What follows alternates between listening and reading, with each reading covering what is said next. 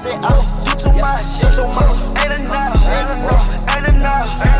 Where you from? Throw it out, going nuts. Yeah. Don't do that, bro. I am John Parker. I'm Dan Duncan. We about helping you sauce your life up. Add that enchilada red sauce with that cheese dip. Come on now. Sometimes I like a little green sauce on my enchilada. Sometimes I like yellow curry. You know what I'm saying? It just depends on what you're looking for. That's right. We got that sauce. Multiple sauces for every occasion. Come on, bro. We the multiple sauce men. You know what I'm saying? That's what we do. With a sauce aisle in the grocery store. Come on, man. We keep you dripping in sauce.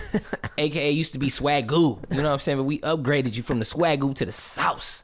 Hashtag swagoo, bro. You know what I'm talking about? That's what we do around here, man. This is a podcast of podcast.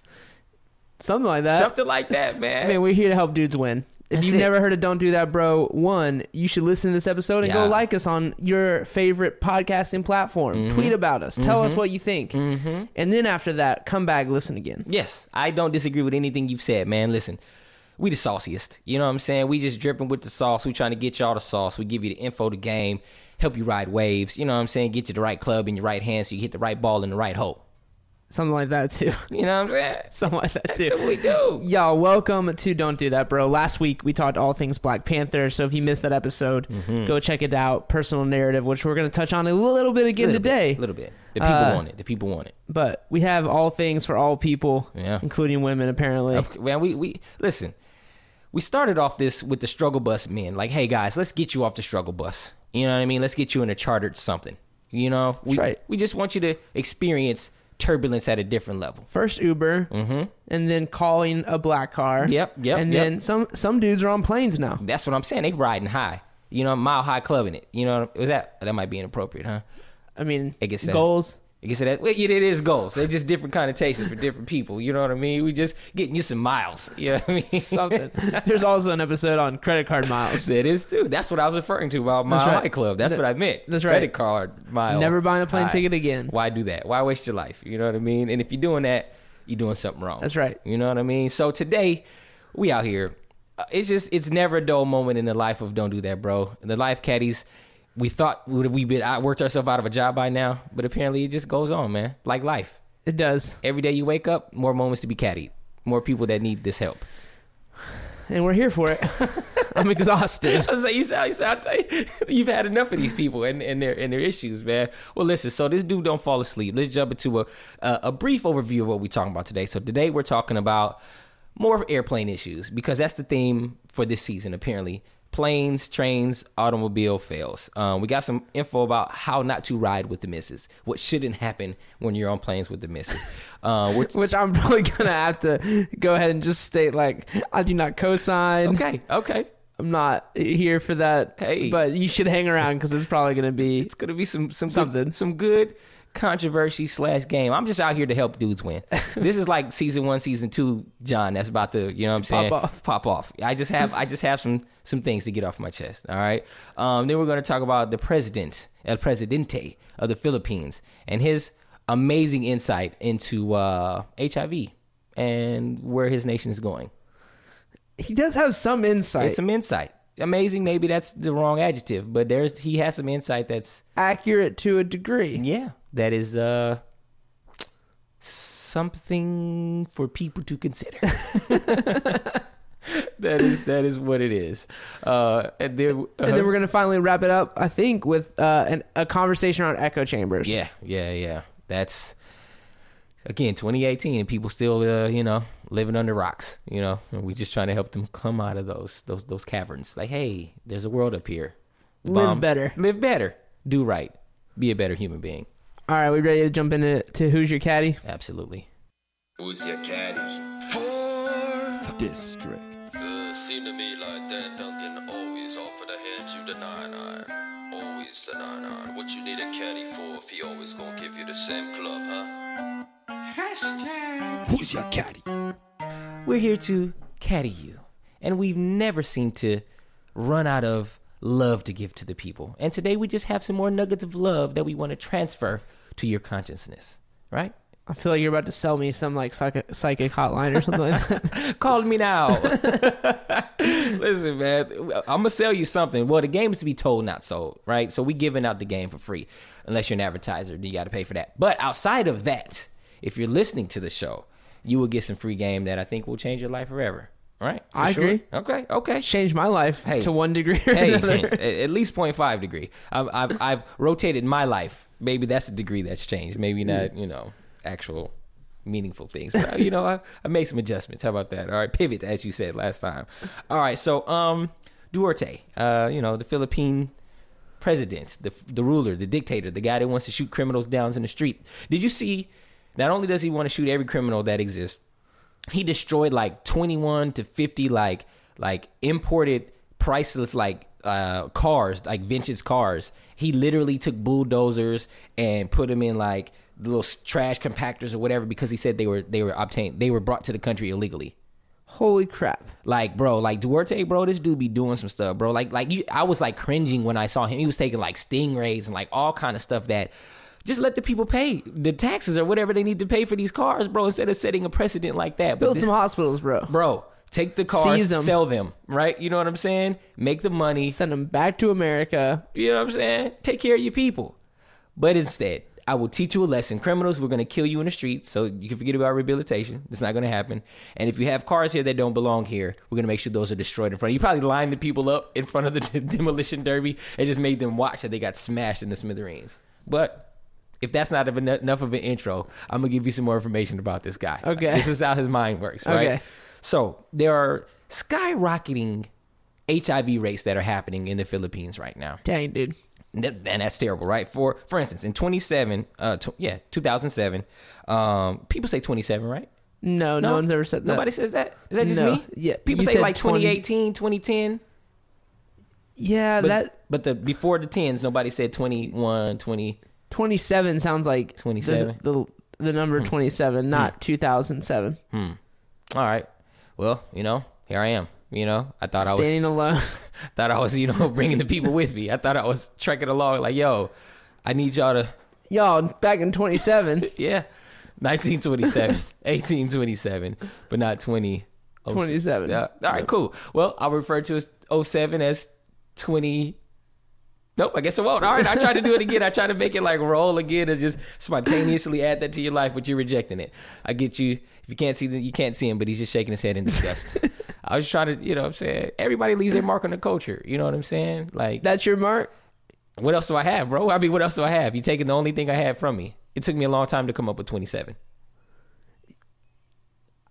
I'm speechless. I'm literally speechless. Back to this HIV, fine, man. I'm just trying to be cool, bro. In the year 2007, there was reported fewer than 400 new cases. New cases, it's one thing to have already existing, but in 2007, there were fewer than 400 new cases reported of HIV in the Philippines, right? Okay. In 2017, that is, right? 2017, more than 11,000 new cases were identified.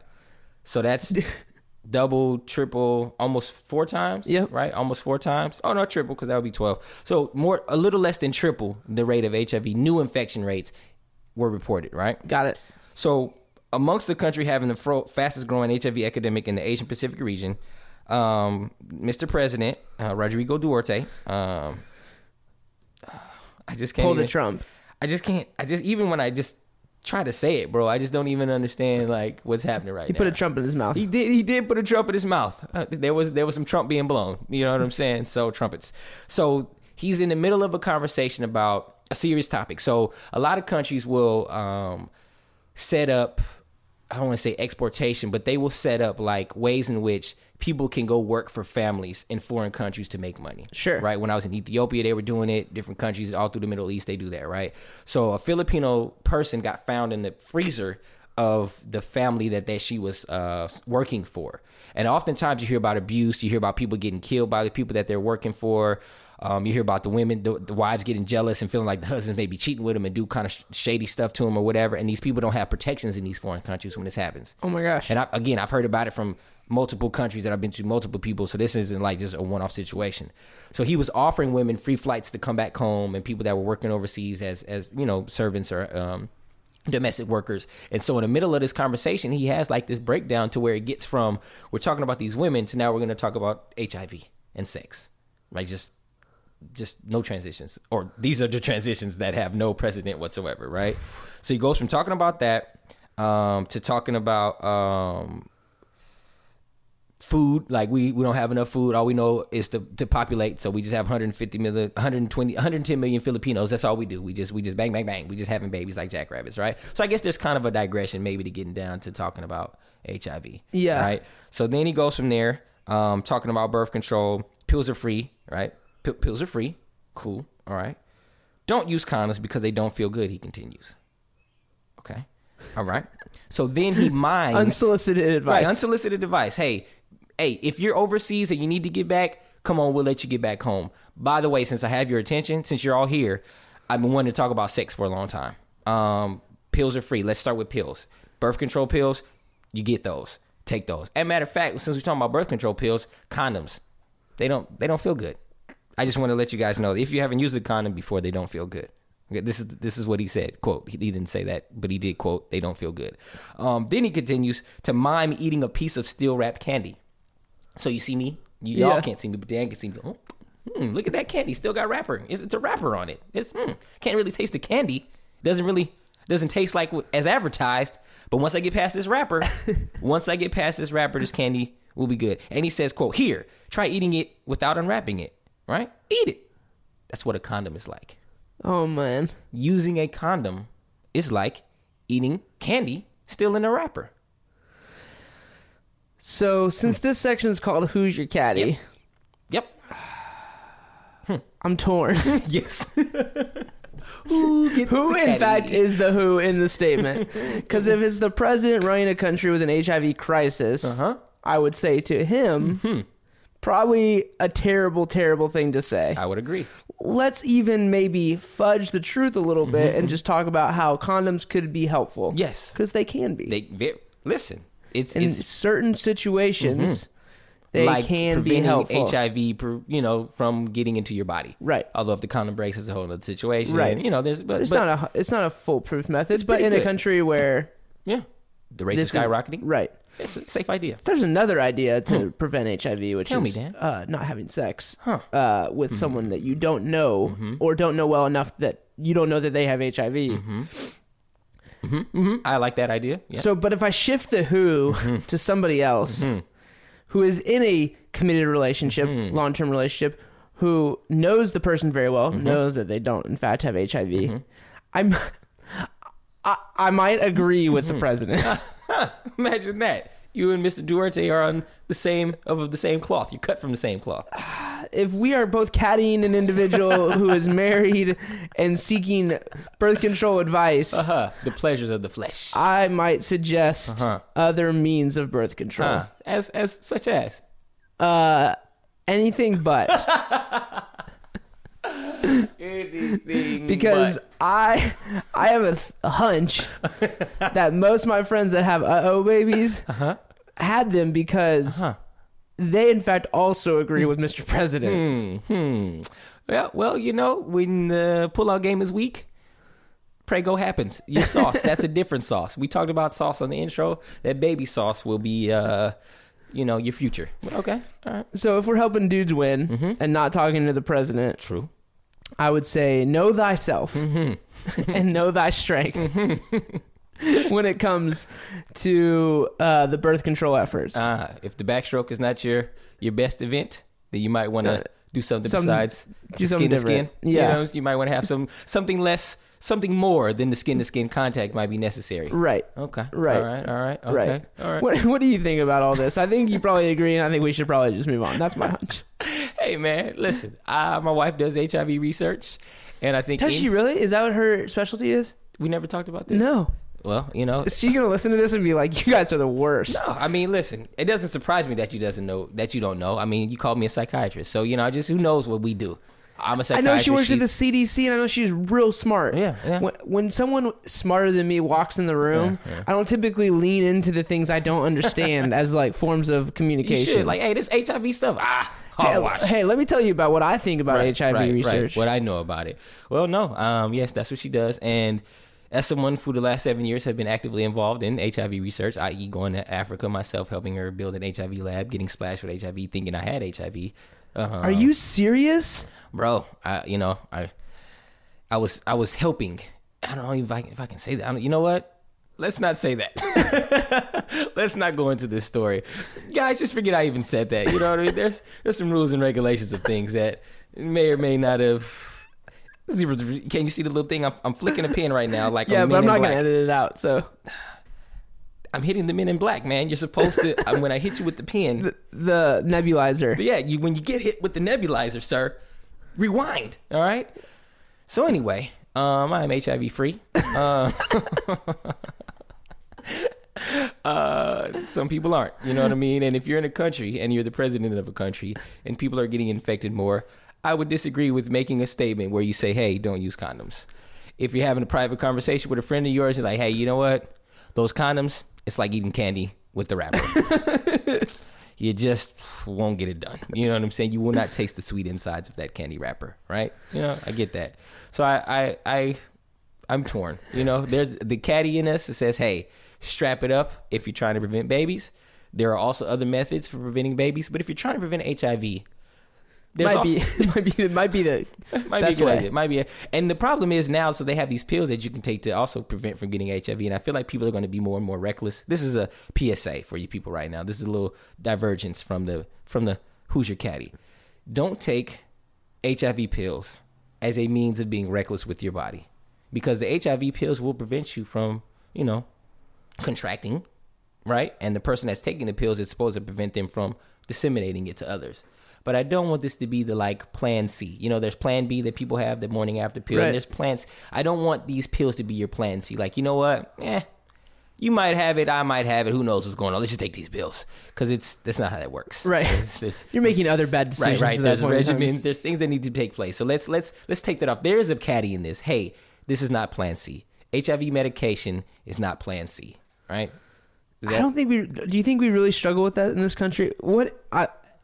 Seriously, educate me. More facts. Like, in this country, is HIV still an issue? More facts. So, men who have sex with men are the highest grossing, like it's a box office, the highest increasing rates of HIV incidences in, let's say, Metro Atlanta. These are facts, CDC facts, right? Men who have sex with men, people that were interviewed for this particular poll, people that were getting the help and the resources for this particular research study, were saying they were complaining about condoms, saying they don't feel good and they don't like them. And it's just a roll of the dice before you get HIV as a man anyway that has sex with men. So you know what? I'm not going to wear these condoms. Huh. So it's still a very much a prevalent issue in America, HIV being, you know. These are grown adults that are saying, I know that there's a high risk for me to catch this HIV because of my sexual preference. But you know what? I'm not going to protect myself. Again, this is not everybody. This is not every man who has sex with men. That is not all of them. But I'm just saying that I have the studies and I can show you where they're like, and then therefore what I'm saying is some of the stuff my wife is working on, some of her cohorts are working on, are alternative methods to condoms because people don't want to wear condoms. You know what I'm saying? Like creams and this and that, some other stuff that people can do. But again, medicines can be taken so that if you have HIV, your body won't pass that on to someone else. And if you don't have it, it'll prevent you from getting it. And so that's what I'm saying. Like, people will treat it like Skittles. Like, I'm going to just pop these pills, eat this food, and I'll be good, and that's just what I'll do so I can keep having this sex unprotected. It's craziness, bro. Yeah, man. Whew. Yeah. Can we move on to period pains? Never thought I'd say that. Well, part 2 of this caddy situation is, guys, if you haven't been paying attention, please go back. We have rules and game to give you when it comes to flying, earning points and doing certain things. You don't fart on planes when people ask you to stop. You don't pay for plane trips if you don't have to, right? And the next thing that I want to give people information on, which I feel like it's not even a no-brainer. Who thinks that this is an issue?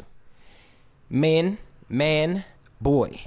If you are traveling with someone of the opposite sex, whether it's wife, girlfriend, friend, sister even, auntie, grandma, you might have to have an awkward conversation with grandma if she's a young grandma and she's still fertile, right?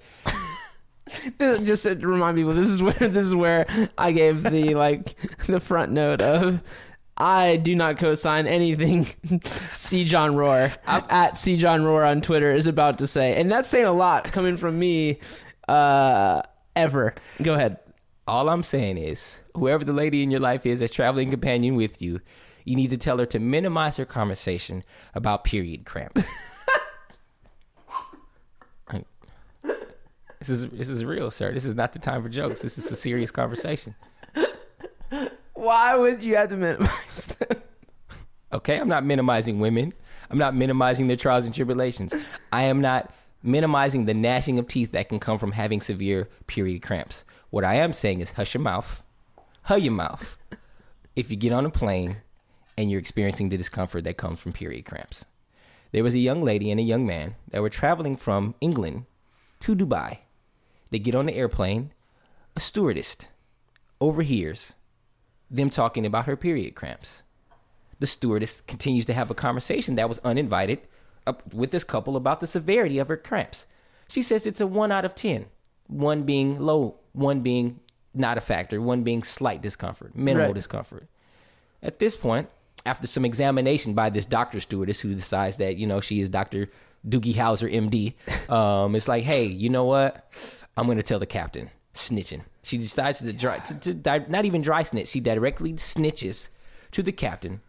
The captain being the man that he is, Dr. Captain, right? He was a doctor before he became an airplane pilot. Decides that, hey, I'm going to need you to seek some medical attention. And I'm going to need you to get off this plane. Go. No. Yes, sir. So you think it was actually... Whose fault is it in the scenario? Let me just pose that question to you. The initial fault is his, right? His being the captain? Being the guy of the lady who got on this plane and allowed her to have this conversation out loud about period cramps. This is the part that I can't rock with you. This is his fault. First of all, congratulations, she's not pregnant, right? If that's your goal, if you were trying to, go another month with being able to engage, like we just talked about, without your condoms, right? It's a segue. I have evil genius, man. These things aren't just random. This is real life that we're doing. I'm taking notes. All right. Evernote. Okay. So you start off no AIDS, use condoms, and now we're moving on to period equals no child equals win. These are my notes thus far. Some people, it's L. Some people are actively trying to have children. But if you're on an airplane, right, you're getting ready to get on the airplane. Aunt Flo has arrived. She's here. She's knocking on the door. Hey, it's that time. If you know that's happening, right, there's apps to help you keep up with that. There's PI strips that can help with that, right? You can test the PI down there, see what's going on, right? There's ways to know before you get ready to go on this trip whether or not you need to have a conversation. Because when you have a conversation out loud about periods and the pain thereof, you get booted off of planes, right? So it's his fault initially. Second of all... But is that like a thing that's widely spread, or is this like this specific instance? Don't you undermine what I have going on over here, all right? Now you're asking for details, all right? I'm giving you the details that you need to know. I've never heard of someone getting kicked off a plane for a period. It's because you don't do the research I do. Okay. All right? So it's prolific. As far as the Washington Post is concerned, all right? And they're pretty, you know what I'm saying? They're up there. Legit. You know what I'm saying? This isn't the New York Post. Bezos's paper is legit. Got it. That's what I'm trying to tell you, man. This is not a Bitcoin conversation. This is the reality of life. If you don't know, this is real life, Caddy. Yeah. When you read the Washington Post, know that you're reading Amazon propaganda. Hey, listen. Mind your business. All right, over there. I see what you're doing here. Okay. You're not gonna steal this thunder. You're not gonna steal my joy. Okay. All right, get thee behind me. They were just trying to sell more tampons, bro. Let me check these ads. Matter of fact, that I'm here sponsored by. And what do we have going on right here? But this is real life. You will get escorted from a plane for too much flatulence that leads to a flight. You will get escorted off a plane for. The problem is again with this guy. The minute she mentions discomfort and you're on this plane, if she's not like my appendix just burst. You know what I'm saying? Or my eye just fell out of its socket, right? Or my teeth feel like they're about to explode from, you know what I'm saying? Whatever is happening in her mouth. You say, hey. Did you bring your pills? Do you have some medication? Would you like a drink?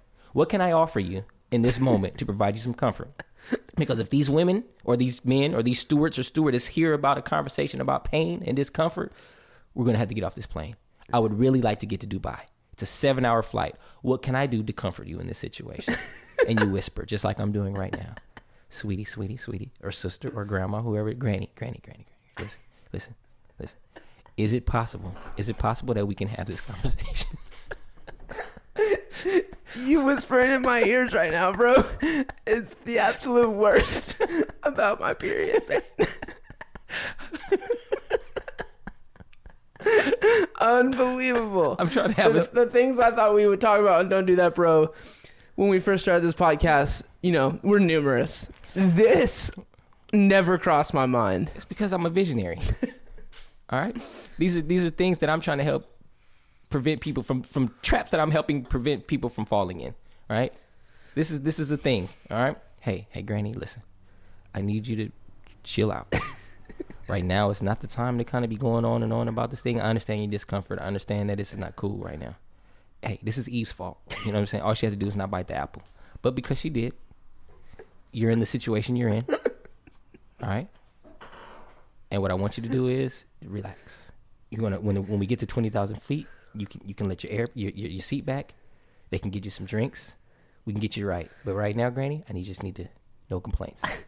I just need you to know when we have our staff meeting this week and Don and Sean are in the room looking at me, talking them through like, don't do that, bro. Yeah. I'm going to get all the hell about this segment. It's okay, bro. We keep it the people in business. And if you're out there and you have any products that help with feminine hygiene issues, feel free to holler at me. I would love to shout you out on the show. I would love for you to be a paid advertiser. We want to get you famous. Especially if you minimize pain on flights. Hey, listen. If you're in the business of minimizing planes so men can get successfully to where they need to get to, I'm for that. Do that, bro. I guess that's all live caddying we have. Hey, man. That's all you need. For Who's Your Caddy segment of this episode. Any last thoughts on AIDS and hushing women? Well, I'm going to give you a quote from her. I'm going to give you something that... actually, this is from him. So this is Joshua, the guy who got kicked off the flight because his girlfriend was complaining too loud. He says, quote, to be kicked off...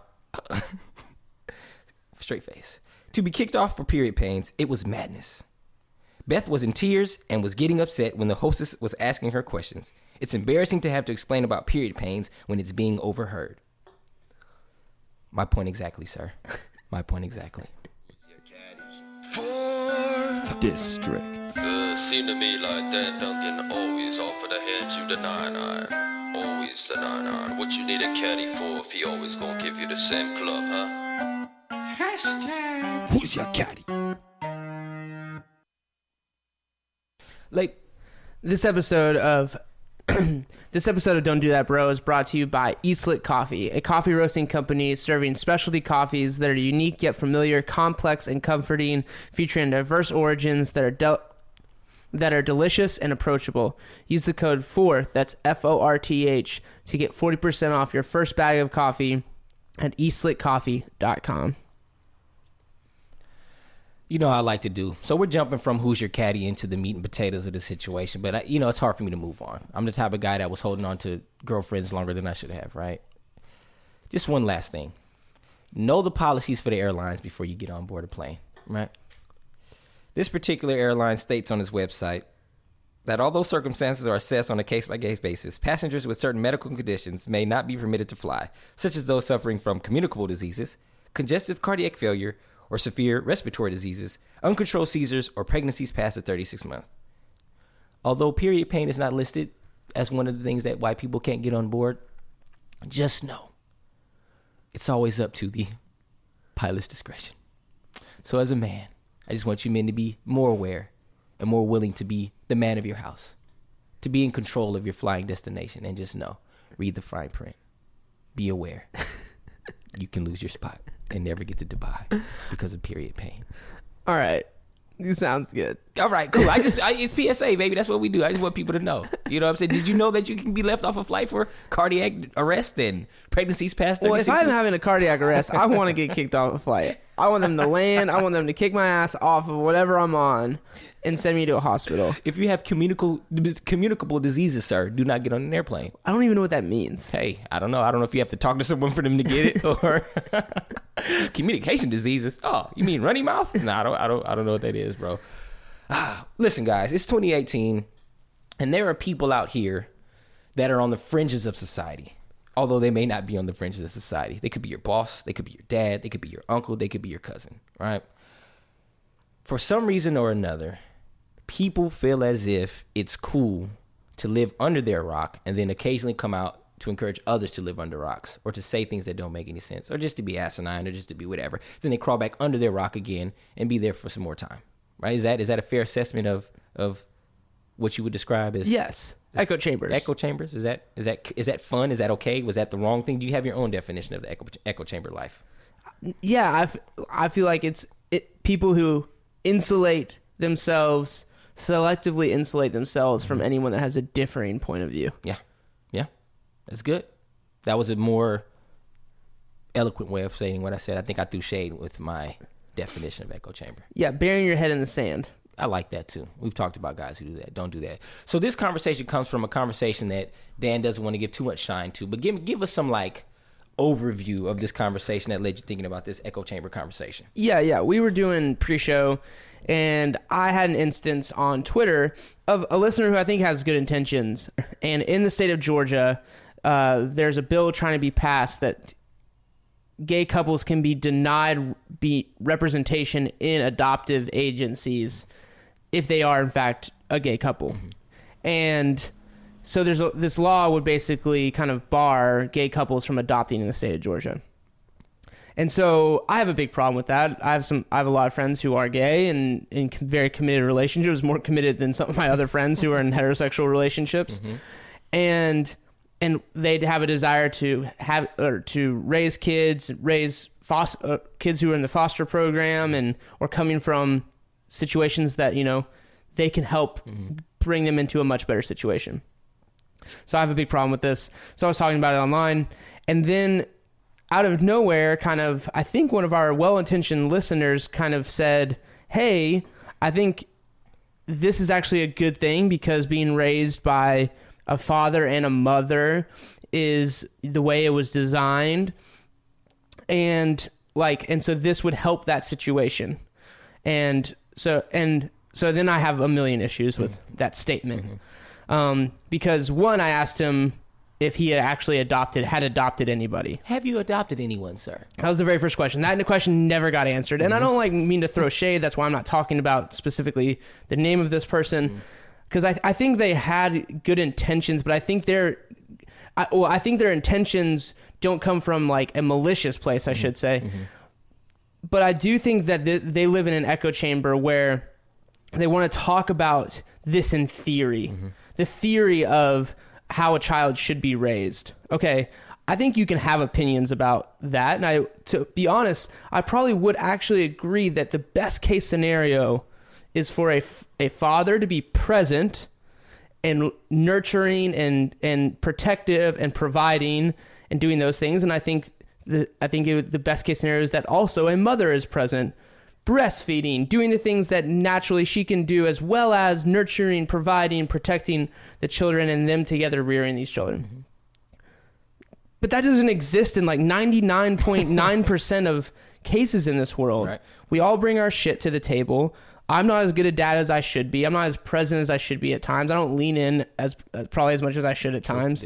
My wife travels and works, and so that may not be the best case scenario for Jace, but that's what how we want to provide for our families, for both of us to work. So just using my own example, we're doing the best we can raising Jace and whatever kids come after, but I think some people would look at our lives and be like, that's not ideal. Mm-hmm. So I have a problem when anyone looks at anyone else's situation and say that's not ideal. The ideal situation is this, when in fact they probably aren't providing the ideal situation. And two, there are thousands and thousands and thousands of foster care kids in this country without parents, and these people, typically white evangelical people, are looking at that situation and being like, well, we need to put limitations on who can help solve this problem, because they get all of their facts from Fox News and all their facts from people who, throw out tests or surveys of adopted children by gay parents and their struggles or whatever. And it's 10 people that they've surveyed. Exactly. Mm-hmm. When in fact they aren't part of the solution, and they're actually not part of the solution, and they are limiting the solution of who can and is able to provide that solution. Mm-hmm. And it just brought me to the conclusion that, one, I get why he wants what's best for in theory, he wants what's best for these kids. But practically, we live in a practical world, and we need to provide families for these kids who have none. And adoption's big on me and my wife's heart. That's something that we definitely want to be a part of and do. But I haven't been part of that solution either yet at this point in my life. And so I'm going to be very careful to insert my opinions on anyone who does actually want to actively in this moment do something about it. And so, yeah, man. So it just kind of led to this thing where, because a lot of the stuff he quoted, like I looked back at his timeline, and a lot of it's Fox News, a very conservative bias towards what he's listening. And he clearly listens to us, and we don't fall into that category. So not at all. So he clearly isn't he's not on the extreme necessarily that I'm talking about. But what I am saying is, I think in this country, we have a very, very big problem with surrounding ourselves with people with only like-minded views, that this person clearly doesn't have a gay couple, gay friend, that like have the desire to adopt, because, and that's not hard to find, by the way. I'm sure it is. So I know it is. In fact, yeah. So that means, like, before you have this opinion, you should actually talk to the people that are being affected by your opinions. And he kind of came back and said, like, well, I don't think that gay couples shouldn't adopt. I just want to legislate my own religious views into law. And I think I always kind of circle back, and then I want to get your opinion to what C.S. Lewis would say is, like, nothing religiously should be legislated. It should just be done and shown to be the best way. Yeah. I'm paraphrasing. He was specifically talking about drinking, I think, in his case in England, and I think it can be applied to a lot of things. Like, we as, a religious group of people, whether it be Christian, Muslim, Hindu, whatever it is, all need to be very careful to take our moral compass and legislate it. And if we do think it's the best way, fine, that's great. Live it out so that the rest of the world looks at it and says, oh, that way seems like it's working. Let's go that direction. So that's my point of view on specifically that subject. But more so, I think I would like to talk more about how we isolate ourselves. And when we do so, we become convinced of things that probably are not true. I like your analogy in C.S. Lewis and that quote and the idea behind it, because recently in the news now, the debate is this gun control stuff, right? Arming teachers, putting restrictions on the age limit for when you can get an assault-style rifle, so on and so forth, right? As I tweeted the other day, my solution to guns in the classroom is, how about we have counselors in schools and have more counselors in schools and not have this 300-to-1 ratio that often happens at schools that have a bunch of students. You have 300 students, one counselor, and there's no way in the world that they can attend to the mental health needs of all those students, right? It's just not a real thing. So, instead of arming teachers so they can shoot each other into students, let's just get some counselors. Anyway, that's my PSA for that. A simple solution. But the idea that Dick's Sporting Goods decided they were going to raise their age to 21, I think in one of the subsidiary stores. But once this happened, I think it was like a fish and game store. But once this last incident happened in Florida, they decided to get rid of their assault rifles altogether in the store, right? So people are debating, well, is it a moral thing? Is it the right thing? Is it a business strategy? They're doing what you're saying because they realize people having access to guns, potentially at a young age, potentially at a time where school shootings are happening more often by students. They're like, you know what? Let's make sure that we as a company aren't allowing this, or we're not allowing this to happen by us selling weapons to minors or to even 18-year-olds. So I think, period. We're just getting rid of that brand of weapon altogether. Yep. And they're also getting rid of large magazines, right? High capacity magazines. And so I think on that end, it's like, all right, instead of trying to lobby Congress, instead of trying to do something that because of either business or moral obligations they think is one thing or another, we're just going to do best practice. And best practice is just to remove the guns. We're not going to sell them. Totally agree, man. Right. Totally agree. And I think, so I'm glad you brought up like the gun situation, because I have my concealed carry permit. I pretty regularly, especially when I'm working, carry my weapon. Put the thing on you. And train regularly with that weapon, so I know how to use it if that case ever did come up. I am so for basically a huge overhaul in gun control. I'm so for anybody that wants their like carry permit, whether concealed or unconcealed, should go through a month-long safety course on weaponry. And I think all of the people who are training those courses should be watching out for red flags and investigating those red flags, and maybe they're not investigating, but they flag this person and say, hey, we're going to give them this permit, but there should be background checks done and further investigation done. And again, I'm one that's actually pretty scared of like government intervention and slippery slopes. That could lead to a whole bunch of stuff. That could lead to, I mean, worst case scenario, white dudes get guns, black people don't. Like, I mean, right. The red flags can be used in terrible ways, and they have in our history. So we should be, cautious of those things. But we also shouldn't throw the baby out with the bathwater, which we do so often in all situations, in all topics where, we feel strongly about one way, and stop listening to the other side. Where, again, I was probably one 5 or 6 years ago I wasn't a member of the NRA, but was very much like, no, it's not the guns that kill people, it's the people that kill people. And I probably was in that line of thought. Pretty committed to that line of thought, actually. And over time, I've listened to the other side, and I've become more and more convinced, like, and too many atrocities have happened where it's like, okay, whether or not it's guns or people doing it, and I still probably have that internal debate with myself, we should do something. Yeah, absolutely. And we shouldn't just continue to have the debate and do nothing. Let's try. Let's swing the pendulum even too far to the other side, and let's be able to bring it back and be like, okay, we went too far. Getting a gun now is impossible in this country, and that's one of the rights that we hold dear. So let's at least bring it back, but in doing so, celebrate the victories of, there hasn't been a school mass shooting in the last 3 years while we've done this. Like, how can we have the win-win situation? Yeah. One side note, because I do that. Have you seen *Handmaid's Tale*? No. If you don't have a Hulu subscription, because I think it's only on Hulu, get the 30-day trial, watch *Handmaid's Tale*. Or unless they do a second season, you can, milk 2 seasons on one 30-day trial. But the idea is that because events happen in the United States, people get all worked up, almost like 9/11 in the Patriot Act, and they allow the government to be taken over by this special group. And then they just start instituting all kind of random rules, one of them being, because the women become sterile in this, during the time. So they taking women and making them be like, handmaids, but they're like sex maids for these guys so they can try to have more babies or whatever. And it's a lot of just stuff that get instituted through government because people weren't being aware of what was going on and just let stuff happen to them, right? So that wasn't a consequence of the Patriot Act. No, those are two different things. Right. I said, I'm just trying to be... Well, the Patriot Act and the NSA, right? So now the NSA can listen to anything they want to whenever they want to because we gave over our rights because of the 9/11 situation. Right, I just want to be clear. Right. So yes, the women aren't being traded on the market for sex slaves legally because of sterilization. Clarity. Just shooting for clarity here. Got it. Yes.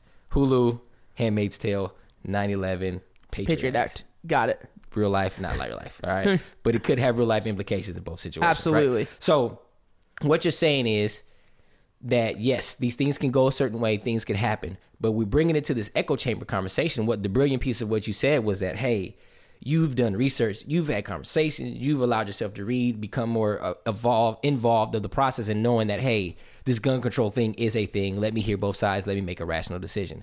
That's a wise man. That's what men need to do more often, right? When you live in this echo chamber life, you have one way of thinking that's probably influenced by how you grew up, mom and dad, aunties and uncles, the community you grew up in, the schools you went to, the TV shows you watched, the news programming you watched. There's a lot of programming that has gone into you making the decision you make, right? Absolutely. The view that you have, the view that you have, right?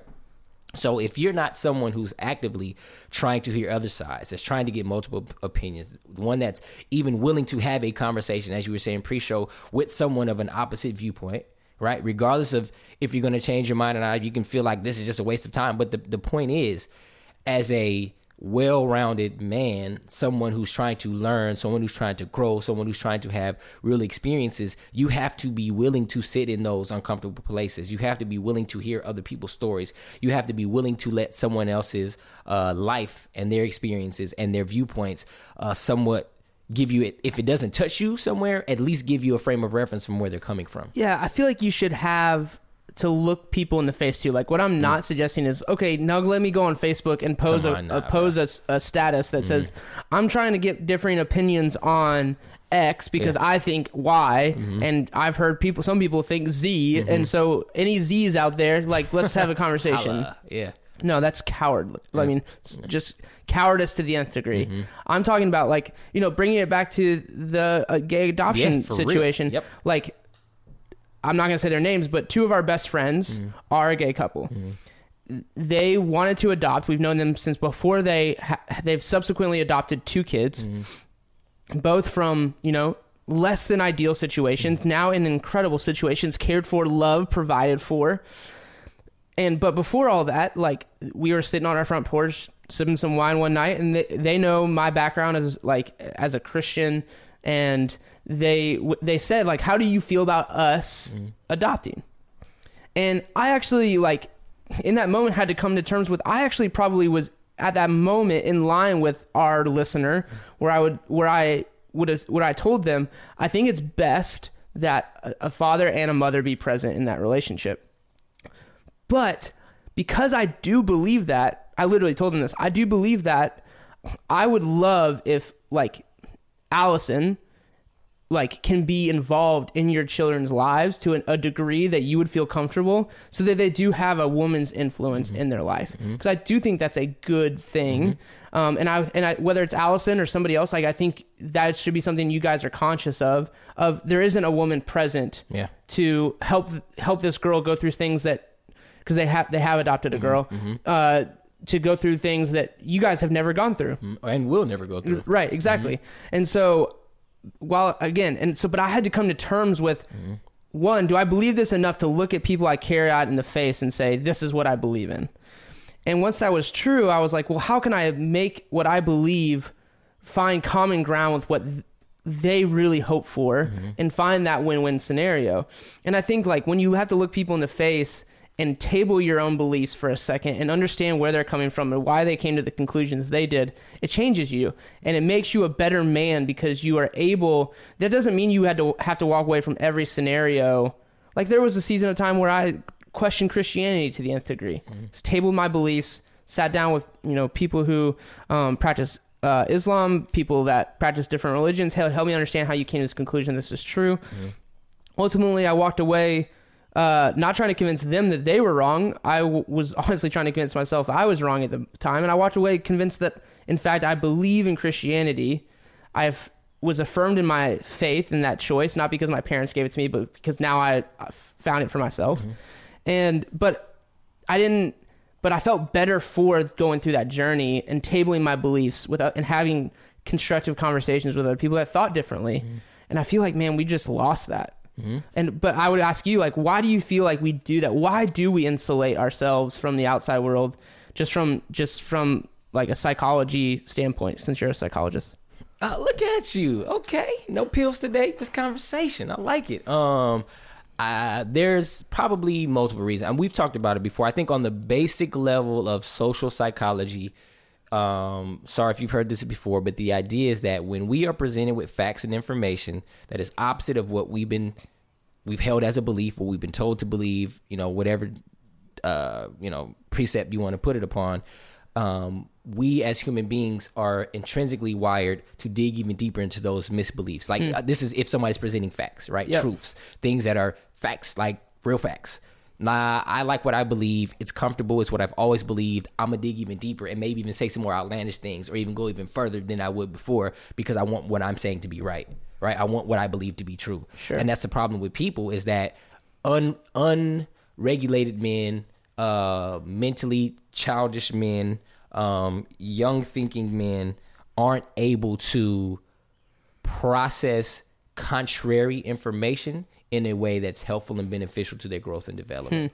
And it starts, like we're talking about now, with having conversations with people, with expanding your horizons, with making sure that you're getting a full palette of information before we come to decisions. Because if we're just going off of the decisions and the ideas that were given to us, by our parents, by our communities, by TV, by news, by biased opinions, we're going to continue to propagate those things without actual facts. Yeah. You know what I'm saying? So I think that the issue now becomes, are you willing? Do you want to grow, be more than what you've been before, and actually be, a well-rounded individual? Does that make sense? Is that helpful? And then, so maybe in the follow-up question to that is, how does one process this, contrary information without becoming tossed by the waves? Like every conversation, okay, cool, that's true for you. Now that I guess that's true for me. Like, how do you maintain some level of like groundedness to what you do hold to be true and still engage with others? Does that make sense? Because in pre-show we talked about how you were reading some articles that you were like, I hear them, I understand how they got to that conclusion. It's some bullshit. How do you process that and exist in that world effectively? Yeah, it starts with your purpose. If your purpose is to find fuel for your fire, either for or against something, you can find that. Right? But if your purpose is to build empathy and to increase your understanding, not just build a better argument for yourself, then that's the mindset you have to go in on the front end. Right. So I told you I read a bunch of articles, about hope, all things Black Panther, right? Any direction, every angle, Afrofuturism, complaints about not enough LGBT representation. I mean, just a whole bunch of stuff, right? And I think that as life goes, I'm at a point where I really don't care too much about people's opinion when I don't know them or when it's something that's controversial to me. And I'm trying to think of some specific instances real quick. I don't know. I can't think of anything. Like I said right earlier, like I'll find myself at times, because I, at this point in my life, completely disagree with Fox News, listening to Fox News and trying to understand and find empathy for, or at least be able to engage with people who also listen to Fox News and almost deconstruct the argument so that I can like better understand where they're coming from. But you kind of said in pre-show, like you just can't even go there anymore. Some stuff that I feel like I've done enough conversation on, like say we talk about so let's talk about this adoption thing, right? So there was a bill, I think with the new tax law that will start in 2018. Did they decide to reduce the amount of credit you get for adoption? Did they reduce it? So you have again, I don't care anything about politics. You can tell whatever, you can tweet, email, whatever. You have a Republican-led House and Senate, right, that are supposed to be conservatives, probably evangelicals to some extent, or whatever the case may be, that want you to be pro-life, right?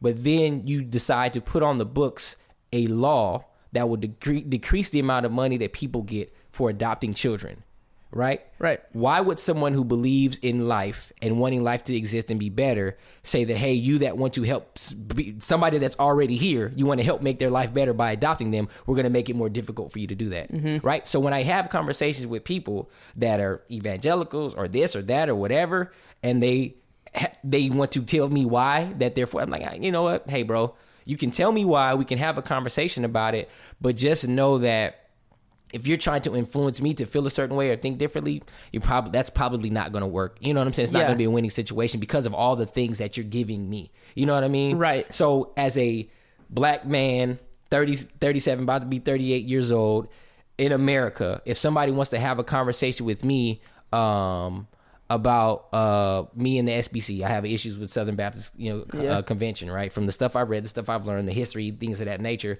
of why I should be involved and give them a second chance. And I'm like, bro, like you can do that. But as far as I'm concerned, there's just certain things that I'm just not going to do. Does that make sense? I'm trying to bring it home. Yeah. No, I think, because I think it's a fine line. Because I do think that in order to have constructive conversations, or at least for me, because I tend to be very fiery in debates and very like secure in what I believe. The only way for me to like be in beneficial conversations is for me to actually consciously say, for the next 5 minutes, I'm going to assume I could be wrong. Yeah. And that is a great way to go in, right? to assume I'm gonna be wrong, and I think to say we need to build empathy, and I need to understand where people are coming from. Right.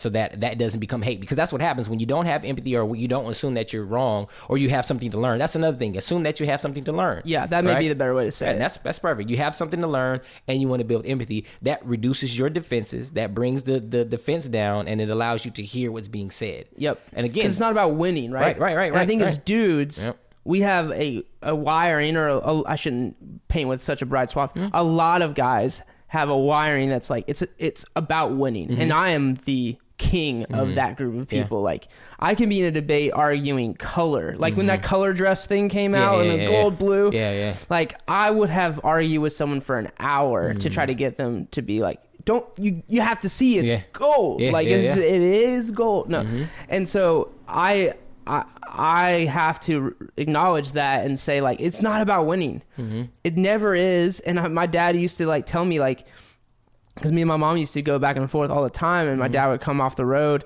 and be like, you know, you have to choose. Mm-hmm. Is it about winning, or is it about your mom? Yeah.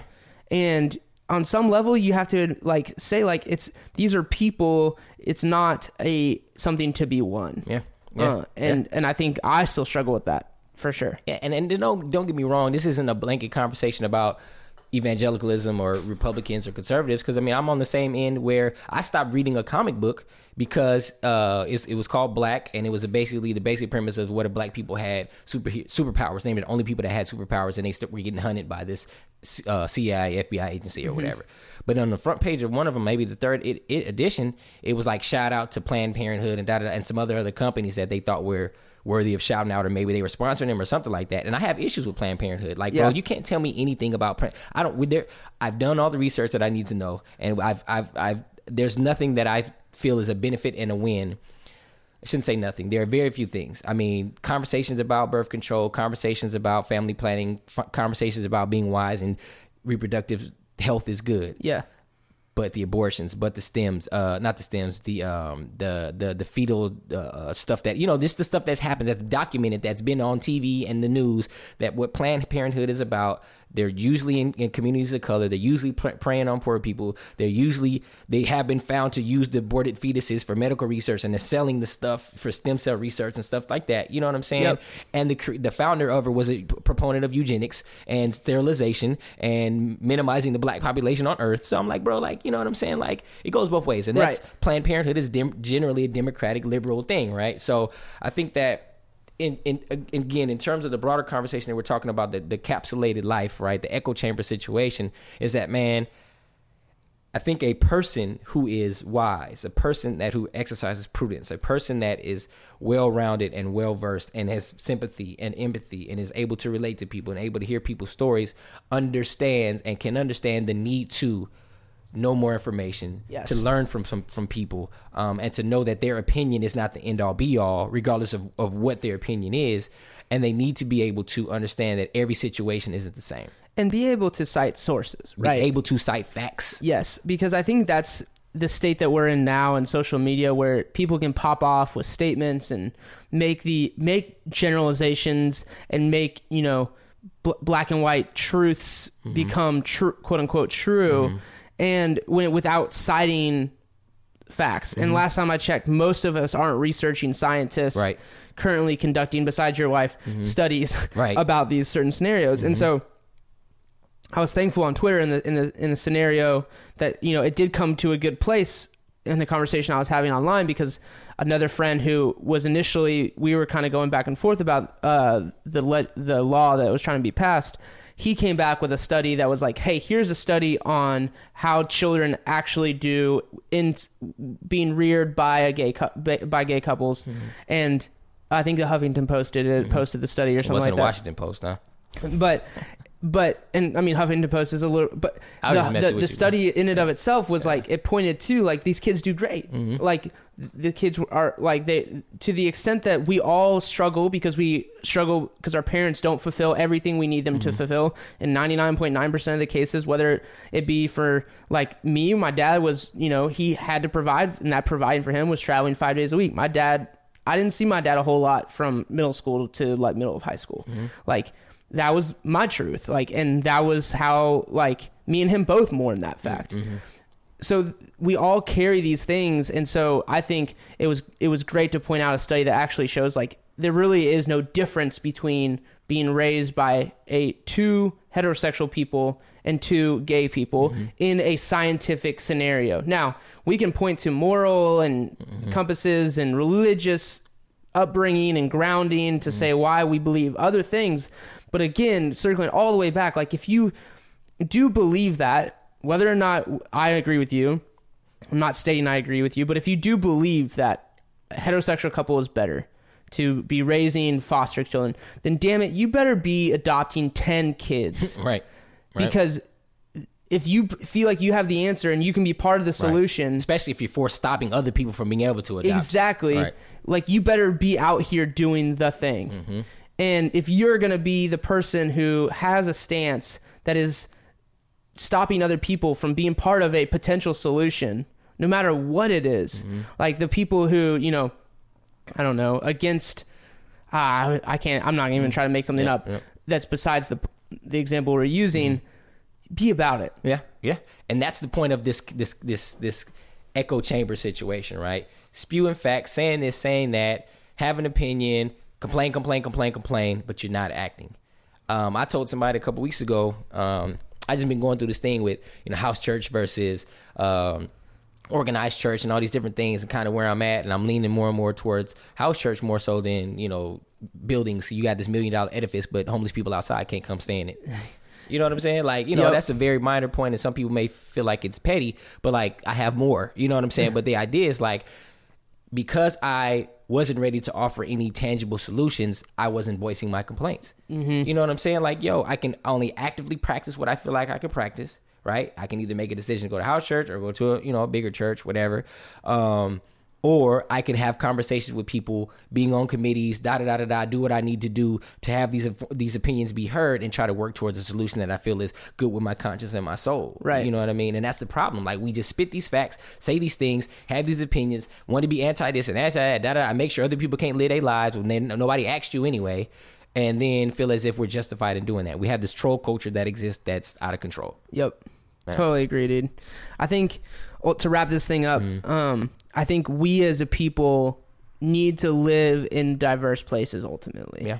And people ask me all the time, why do you live in the city? Why are you planning on raising your children in the city? Because it's the one place I found that I can walk down the street and walk by 2 or 3 different sets of people who all look different, think differently, and come from different socioeconomic statuses. Because we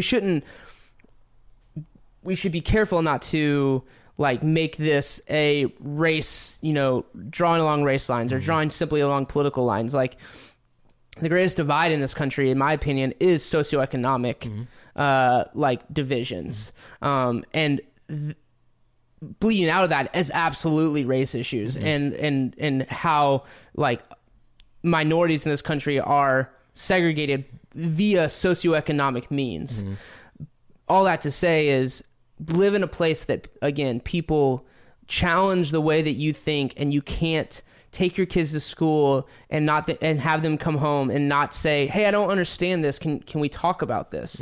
Don't put them in a bubble where, because I hear it all the time, right? Like, well, if we live in the suburbs, I don't have to explain the gay issue to my kids. Like, I don't ever have to worry about sending my kids going on a play date to Joe and John's house with their kids. Like, I can live in the suburb and they can go, and I don't have to explain that to my kids. And to some extent, I feel like you can walk through that with your children in a healthy way. You should be able to. And help them understand that Joe and John love their kids. We love you, and we coexist, and we may differ on how we view the world and these things, but that doesn't make us any less human, any less worthy of being heard. Yeah. Imago Dei, man. And I think the problem that happens is that it's easy to see people as others and not respect them, and not to have love or compassion or sympathy for them when they're others, when they're just outsiders, when they're just a problem, when they're just some icky, ill monsters that hide under your bed. You know what I mean? And until that gets broken down, you're not going to have influence over. And that's the bottom line. People feel that live in these these echo chambers resonate with echo chambers feel as if they're going to have some pervasive powers over someone. No one's going to listen and or care about you when you're spewing your hate. Not saying oh boy was, but I'm just saying like that's not going to win anybody over. Right. Like that's not going to convince anybody that, oh man, you're right. Me and my husband as men shouldn't adopt a child because of your hate. You know what I'm saying? Your slander, your shenanigans. Like that doesn't. And it's taking the adoption thing, legislating it doesn't in fact make a couple choose a gay couple to be the adoptive parents of their child.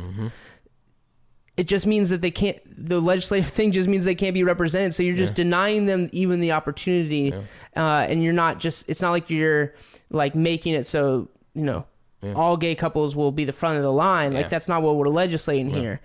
We're not making it easier for people to adopt children. Right.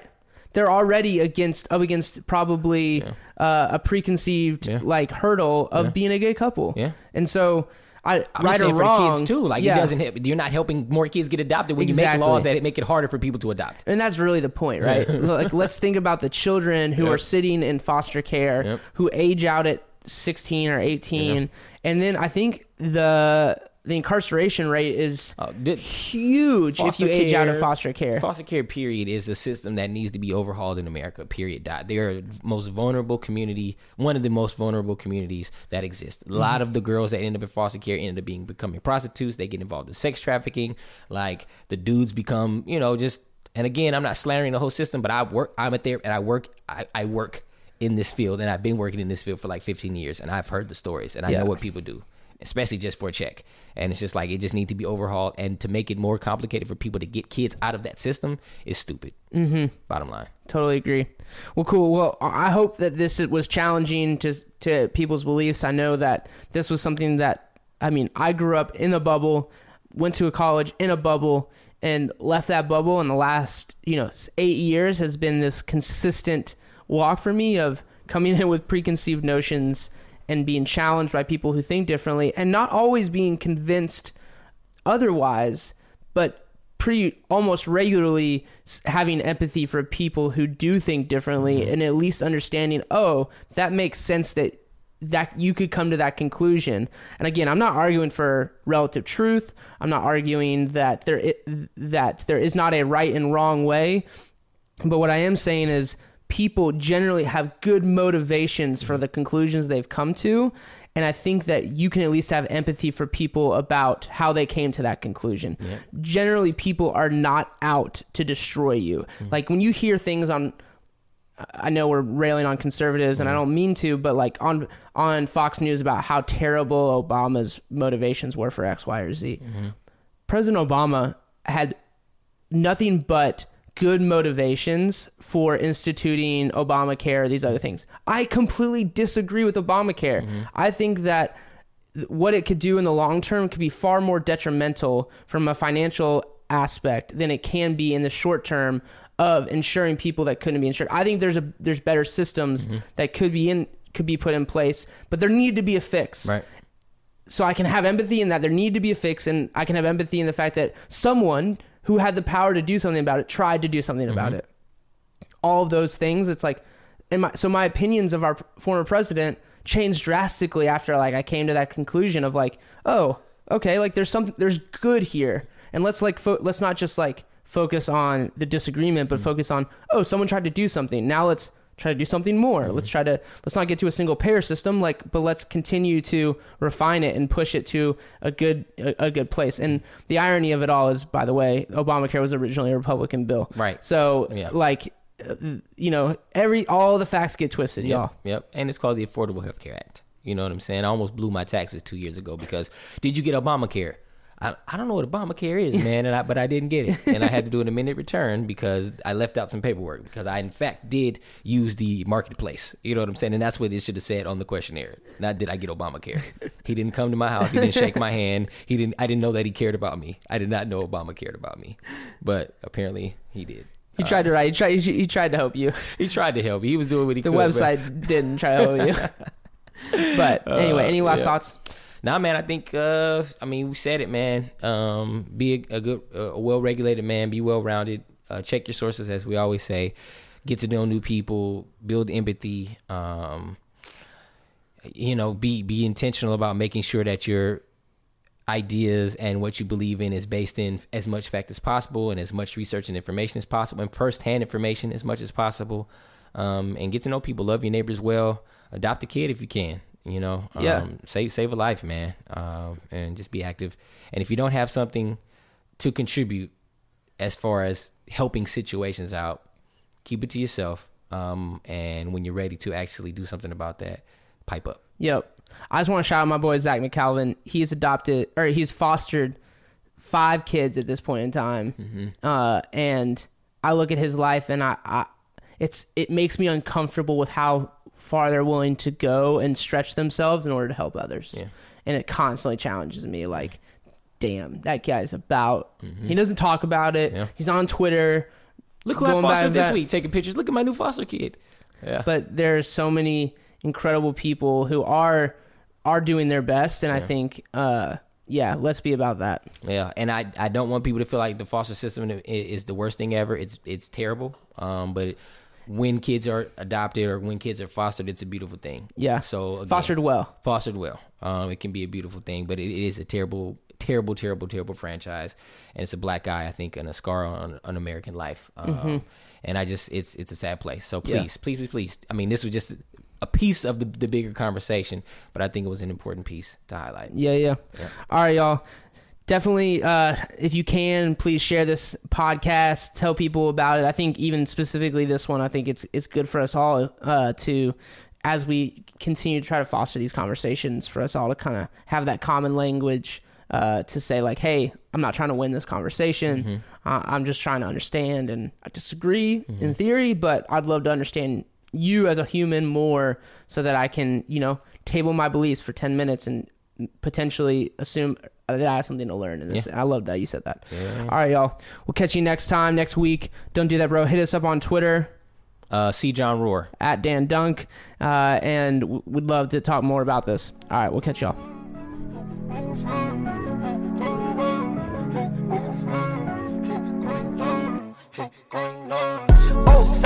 Sauce it up, you too much, ain't enough, where you from, down it out.